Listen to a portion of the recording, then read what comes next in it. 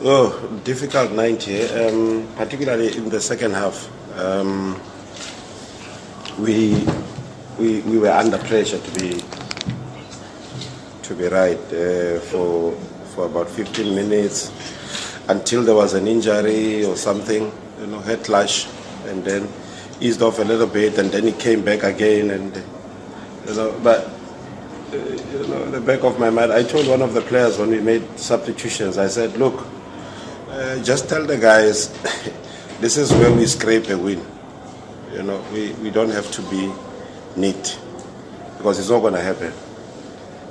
If we can catch them on a counter, then so be it. And I think exactly that happened, exactly. My wish also was to say, let's score. If we score, let's score late, because we're still going to be under pressure. Look, to be honest, I mean, the team has been struggling. It's an open secret, and and we drew confidence from that as a team. To say, look, we can also do our thing. Because it's not like they are having the best of times.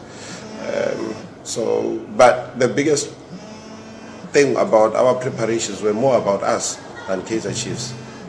We did a lot of things. We brought people to motivate, we brought priests to pray, we brought motivational speakers to motivate the players. I brought legends. It was just a whole lot of work, to do this. I do my own sessions because I talk a lot.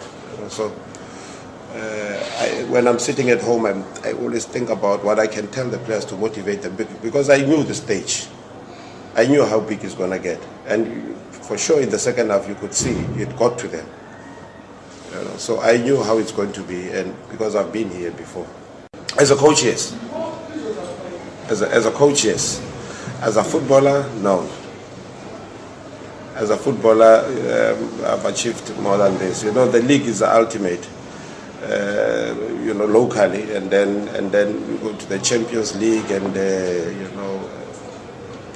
win continental tournaments. Then that's the ultimate. But coaching, yes, I know I've won a few tournaments overseas with the youth, but it cannot get bigger than this as a coach.